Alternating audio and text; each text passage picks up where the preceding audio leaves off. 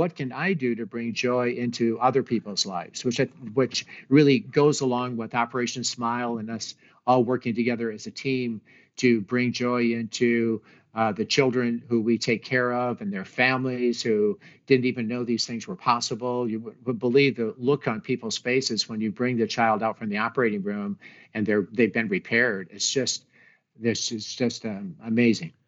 Welcome to the Drew Perlman Show. Think of this podcast as the antidote to the fear, the noise, and the talking heads in the news. The show features an entertaining blend of ancient wisdom, empowering ideas, and cutting-edge, healthy living science to optimize your health and your life. All right, so let's dive in and get started. Today's guest on the show is Dr. Patrick Sullivan, who is working with Operation Smile. He started his international work in India at age 20 and has continued ever since. He is a plastic surgeon who has been referred to as a Tom Brady in plastic surgery.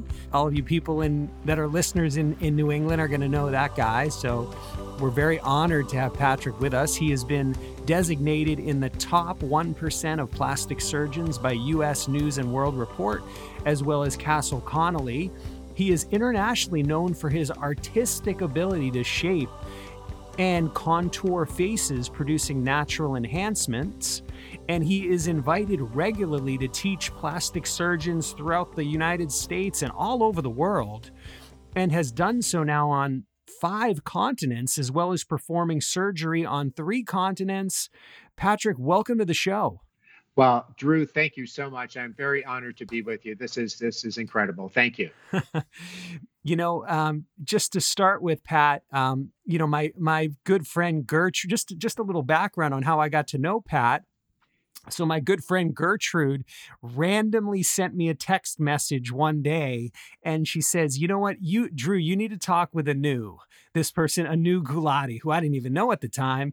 And I talked to Anu, who is an amazing healer and is just finishing up a new book and who's going to be on the show. And Anu is like, it then sends me another text message, "You need to talk with Pat and Maureen being Pat's wife." And then Pat and I connected and we talked and we had a wonderful conversation. And Pat, here we are together today. Yeah, I think it's terrific. And my thanks to Anu, who I met actually through some sessions that Maureen and I did at Harvard Business School. In medicine, they don't teach us about business. So we did a few summer sessions at Harvard Business School, and they were set up by Anu's husband, Ranjay Gulati, who's my favorite professor in the world. He's just extraordinary. And he sets up the programs and then was such an amazing teacher. And he and Anu took us out for dinner as we stayed in contact after the courses were done. And I met Anu and I thought, this is a magnificent person. She's amazing. So we developed this connection and she started, then they came down to our house and she was telling me about your show and about the 4 points and about these things. I thought, I've got to start listening to Drew's podcast. So I did the next day. And so here we are. That's so awesome.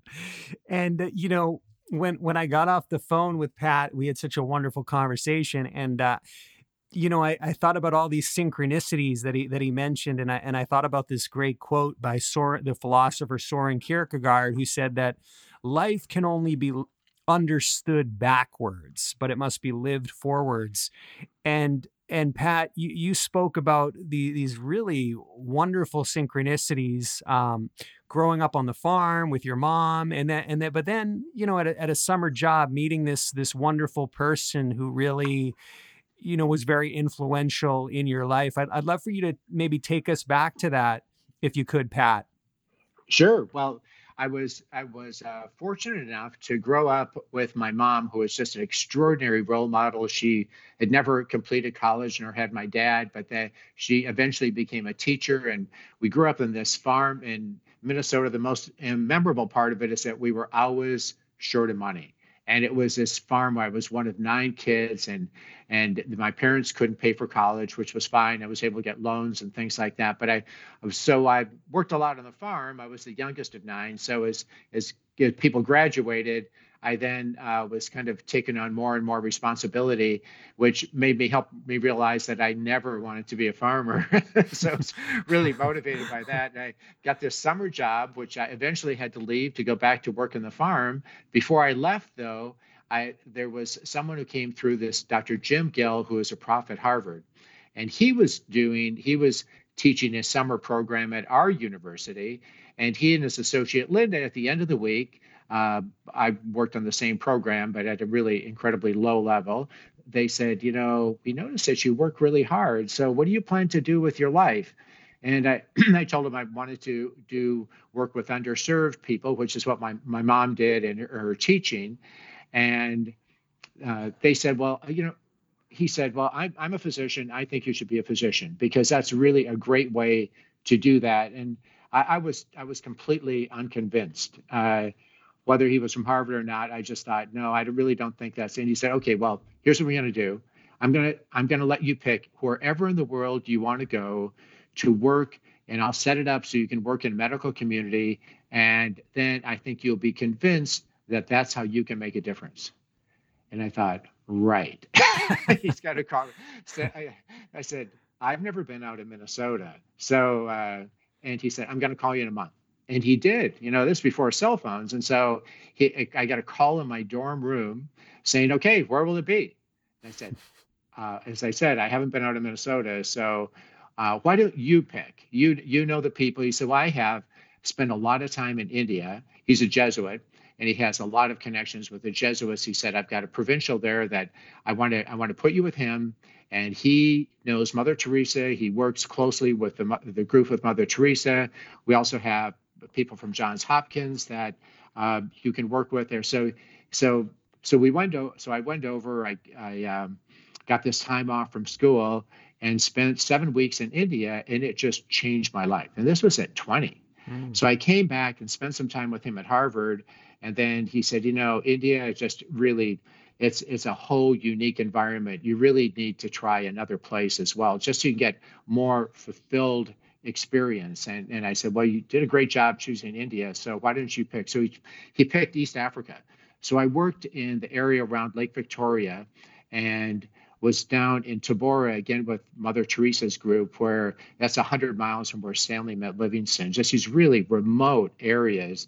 And so I came back totally engrossed with the whole idea of becoming a physician, and then was fortunate enough to get into the Mayo Clinic, had a medical school, and that just was where I started the journey in medicine. But that was the beginning, and here we are now with Operation Smile. Yeah, decades later. And we're gonna definitely get into Operation Smile and how people can get involved and all that. Did you ever have the chance to meet Mother Teresa when you were out there? I saw her from a distance, but I really didn't, I told you I was really at the low level of the totem pole. And so I saw her and I saw her speak, but I didn't actually work hand in hand with her as much as I did with Dr. Shanti, who was one of her 6 physicians, and she was the one in East Africa where I worked with closely. But yeah, what an amazing woman, and what an amazing work that they do. It's just extraordinary. So Pat, do you think that, this hardworking aspect of your personality, of your life, I mean, I know you attribute a lot of this to your mom, and also you mentioned to me about football, that you're a football guy. Maybe take us back, to that and how that helped to shape some of this hardworking part of your personality, part of your character. Well, it was kind of my respite from the farm. I just spent a lot of time either working on the farm or studying. And so, but I was able to get some time to play football, which I played during high school. I went to just a small public high school in northern Minnesota. We had 29 in a graduating class. 4 of us went to college. I mean, it's so different from the college I went to, where it seemed like everybody went to these private prep schools and things like that we have out here in the Northeast. So I really felt very behind, but I did have the chance to play football. And although our team didn't do very well, I had the opportunity, because there were so few people, that I could be co-captain of the team. And then much to my surprise, I was voted all conference. Hmm. And the only reason I bring that up is because what they said in the newspaper, and all the coaches vote on who should be on the all conference team. And they said the reason they're choosing him is because the team did much better when he was on the field.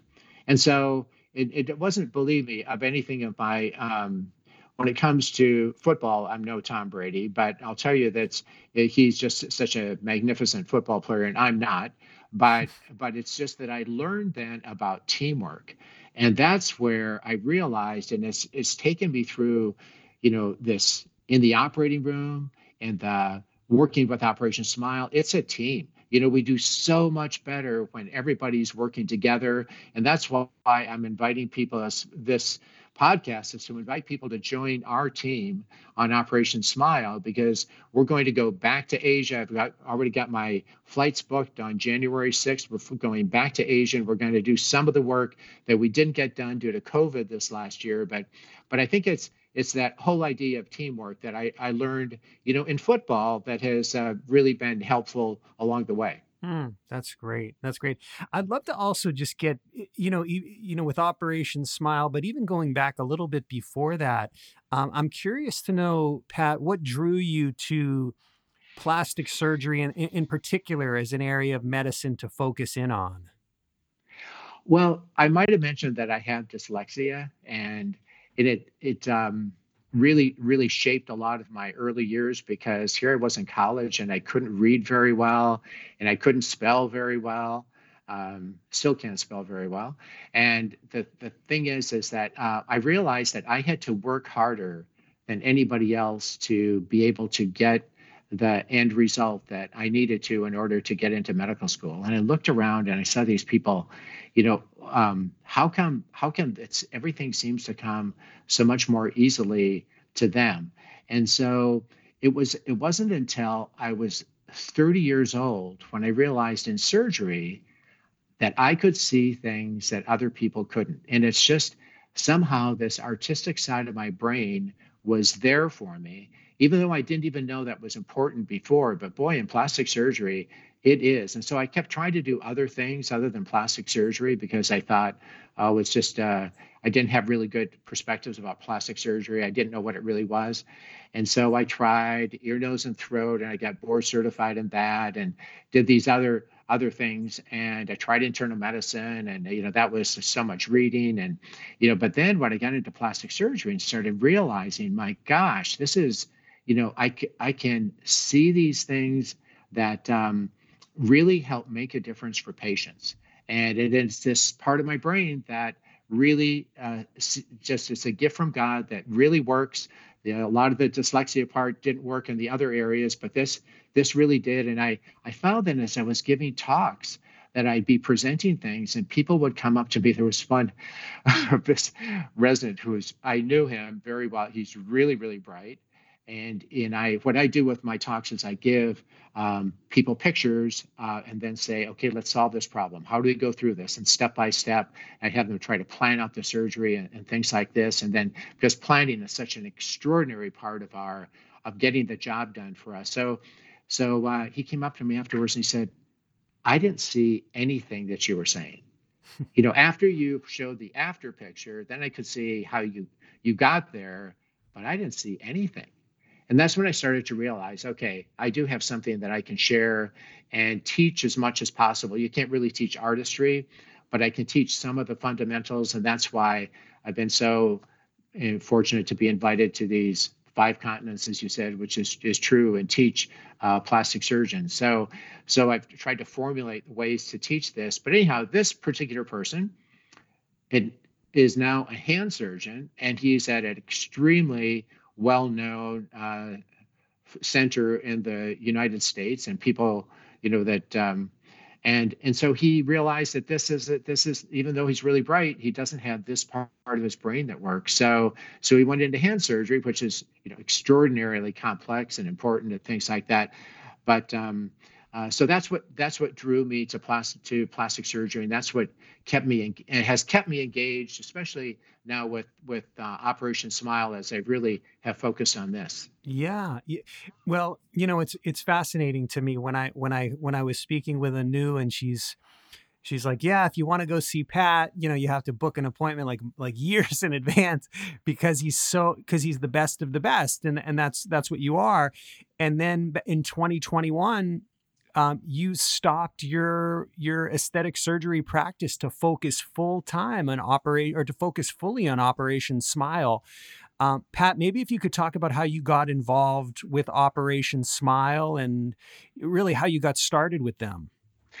Well, in terms of what caused me to start with them is they came to me now several decades ago, and they were planning the next 10 years for Operation Smile. They were having a meeting in Ireland, and they asked me to come as one of their 10 universities. I represented Brown, where I was on the faculty for 25 years, and then a close friend of mine represented Yale, he's the chief there. And so we went over, and I got to see, I saw this Operation Smile does so much more than just fly into a country, do some surgery, and then leave. What they're trying to do is treat the whole patient, to do not only the surgery, but also, get people on the ground who can do the dentistry, who can do the speech therapy, who can take care of some of the family needs. Because a lot of these children in other countries, they're actually put in a back room, and nobody gets to see them. The family's embarrassed that they've got a cleft. They think it's something that they did was wrong. So I saw an organization, Operation Smile, grow into something that I really wanted to team up with, that I thought they're the ones that are going to make the biggest impact and over these next 10 years. And so that's why I chose them as the conduit for us trying to make the biggest impact that we can over the next 10 years. That's so great. And so over these years that you've been working with them, do you have someone that you've worked with, a patient that really stands out in your mind as someone who you helped and healed and worked with, and maybe that stands out in your mind? Well, I think the people that I get to know, like as I said, I did this kind of work. I was fortunate enough to be asked to be the director of the cleft craniofacial program at Brown.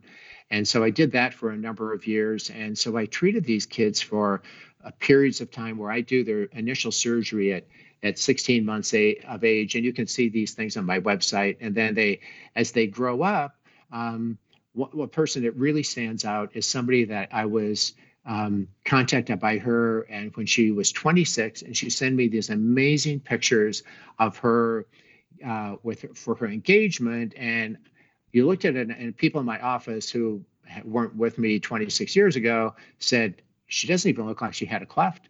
She looks normal. And it's not just me with the cleft surgery. It's the dentistry, everything else that goes into the teamwork of getting this done. And I guess what really spoke to me about that is seeing these pictures and seeing her engaged and just having this really normal life now is what we aspire to for our kids all over the world. Because we're so lucky to be, at least I feel extraordinarily fortunate to be born to the United States, where I can be in a little farm in northern Minnesota and be here now, out of the East Coast, which I love it here, and the opportunities that we have that these people just don't have. And I've worked in Brazil 8 times, Peru a couple of times. I just think of one girl in Peru. She was a woman. She was 23 years old and had her face that's just, you could see all the way back to her tonsils. Her face is split open. She has this cleft, and we took care of it. But at 23, you can tell she's never, she wasn't in any engagement party. These people just live into adulthood, and they just don't have the normal kind of things that we all expect are givens here in the United States. So my surgery now is no longer in the U.S. and so I knew it was right.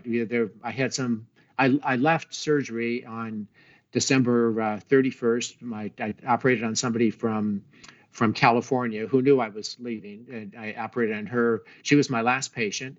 I was lucky enough to have people come in from lots of different parts of the country and different places that I was honored to take care of. And then I left with a big surgical waiting list and just decided, I want to I want to pivot here, and I want to do something that, at least for me, I think will be um, what I want to do to make a bigger impact. So now it's no more aesthetic surgery, no more facelifts. It's just the Operation Smile, which I've been doing for decades, but only part time with different organizations and teaching and doing surgery. And then a lot of my surgery was video surgery because I was teaching plastic surgeons, thinking that it would be better if I could teach plastic surgeons so they could then take care of the children that they have to take care of. So I would teach at national meetings in Colombia and South America, excuse me, in South Africa and places like that. But I think in terms of doing it the best is Operation Smile, because they not only teach, but they develop an infrastructure in an area where they're working. So the child isn't left behind when the surgeons go home. We train the surgeons in that area. And so you'll see pictures on my website of a surgeon I'm training in East Africa. And she's from Alabama originally, but the idea is to leave more behind than just the children that are cared for. That's wonderful. Pat, how can people, now I know you have a big event coming up in Rhode Island, but I mean, I know these events are happening all over. Anybody that wants to get involved, that's inspired, wants to get involved with Operation Smile, where would you steer them to go? Well, our event is one that is one of many, as you said, and so it's Operation Smile is in its 40th anniversary year, and so they've come up with the idea of doing bike rides all over the world, from Madagascar to Rhode Island. And ours is in Rhode Island, but it turns out there are a lot of people that are from other parts of the Northeast and different parts of the country that are actually taking part of it, because taking part in it, they join our team. But you ride independently. So you can be riding on your elliptical downstairs, in your house, or whatever kind of bike you have. You can be riding in your community, and then it just to get involved. But our goal is really to try to educate people about Operation Smile and what it does for people. There's an opportunity then that you can get people to sponsor you, and a way to raise money for our team. We're going back, as I said, to Asia, but also have plans far beyond Asia of what we're going to do in terms of mine isn't just cleft lip and palate work, but also taking fat from other parts of the body and rebuilding kids that have deformities from tumors, from injuries that they've had, also from developmental cleft and craniofacial problems. And that's what we were all scheduled to do. And we were 2 days away from starting that in the Philippines when, as you know, COVID just swept into Asia, and with all my instruments, everything ready to go, but we got canceled out. So we were going to operate on kids with Romberg's disease, where part of the face just doesn't develop, those kind of things. So we're doing far more than cleft lip and palate surgery, and that's what Operation Smile wants to do, is just improve the whole community. So what we want to offer people the opportunity is to join our team, and if they go on, they can see at the part where it says, join our team.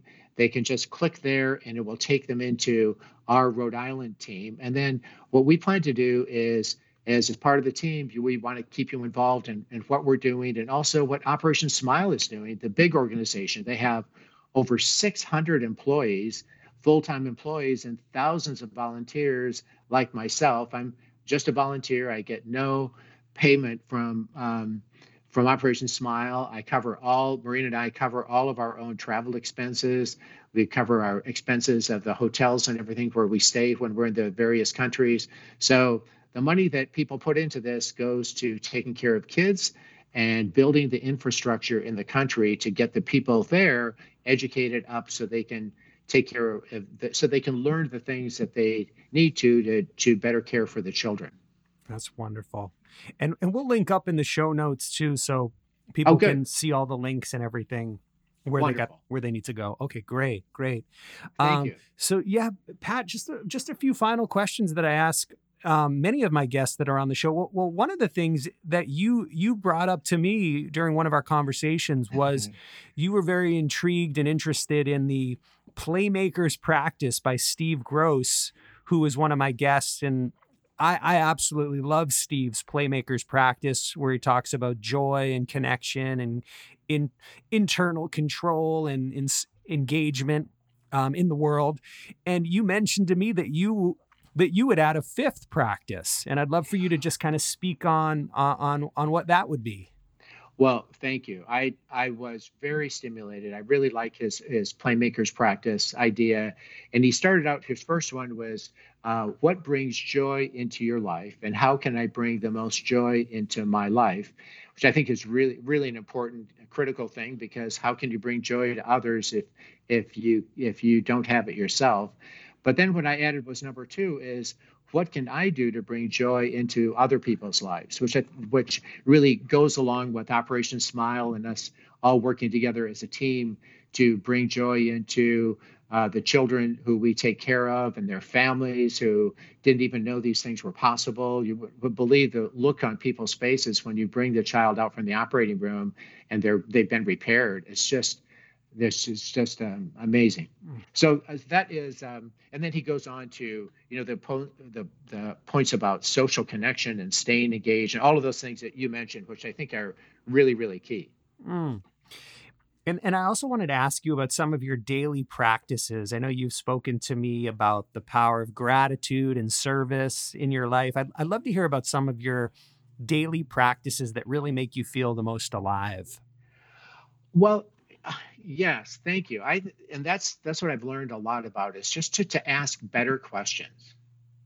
And so every day I really try to ask myself five questions that I think for me are very helpful, and they might be helpful to other people as well. But just start out with what I'm grateful for. And like at least three things that I want to be concentrating on. And there is, boy, when you live in a place like the United States, it's easy to find things that we can be grateful for. And then I go to, just like when you've been given a gift, you want to give back. And I think that's where this idea of gratitude gets into generosity. And then number two is, how can I best be the best person that I can be today for myself and for others? How can I be the most kind and considerate and thoughtful and generous, and just, concentrate on that as number two. Number three is, how can I make the biggest impact? So for me, it's Operation Smile. I think is going to be what gives me the opportunity. But there's so many things that are outside of medicine that allows people to really make big impact. It can be in food insecurity and the local pantries and things like that. And then picking out the goals for what do you want to get done, not only today, but this week, this month. We have a 10-year impact study that we plan to do in healthcare. And some of it will be through Operation Smile. Some of it will be in other ways through teaching and things like that. And then kind of prioritize this. And number four, how do I maintain a positive outlook through all of this? Because all you have to do is get bombarded by the news, and there's just so many things out there that can draw you away from this. And I want to talk, if we have time, I want to talk a little bit more about that and more questions to ask. But then number five is, how can I invest in relationships and connections that make a difference? Because there are some people that you may want to connect with because they'll make a positive difference in your life, but there may be people that you can make a difference in their life by connecting with them. They might be lonely. They might be in poverty. They might be, there's just a lot of things. They may have come into some really rough times in their life. And how can you reach out and be there for them and, maintain some of the long-term friendships that I still have these incredibly close friends from medical school that we get together in Zoom with almost every week. And so I think maintaining those, I think those are the five things. And then if you have more time for positivity, I will get into that, when you have time. Yeah, absolutely. Was there something else, Pat, that you want? I mean, you're such a positive force. Was there something else that came to mind? Well, yes, just more phrases like, I can do this. With somebody with dyslexia and spelling problems and things like this, there are a lot of things, and you look around at all these people that seem better prepared than you, and rather than I can't do this, I can't get into medical school. I can't, it can be whatever and, and so if you just recognize your own strengths and try to capitalize them. Now, it took me till I was 30 till I found out what my strengths were. But anyway, it's just, so it's something that just this perseverance and patience. And then, what can I learn from this? Because really, I've certainly made a lot of mistakes in my life, things that haven't gone the way I wanted them to. And rather than say, why is this happening to me? Why did I grow up on this farm? And why am I stuck? It's just like, what can I learn from this? And I think that is another question that's really been a good one for me. And then, the other one is, okay, so this didn't work. Rather than I failed, what kind of thing can I do? Like, how can I attempt to do this differently? Even though it didn't work, because these people that you probably read like I do a lot of things about people who their first plan didn't work, their second one, their business failed and things, but then they got something. And here, like Colonel Sanders, that happened to him, who was living in his car for a long time. So, so I think that just this perseverance, those are some of the things that I think are really key for people, no matter what they do. That's so great.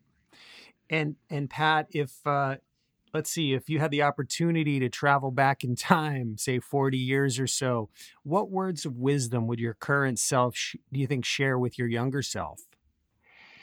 I think it would be to ask better questions, to ask these same kind of questions that I just talked to you about now, Drew. I think those are things that when I had these struggles in college, especially, and at medical school, that it's, they were really some challenging times where people seemed to be better prepared than I was, things like that.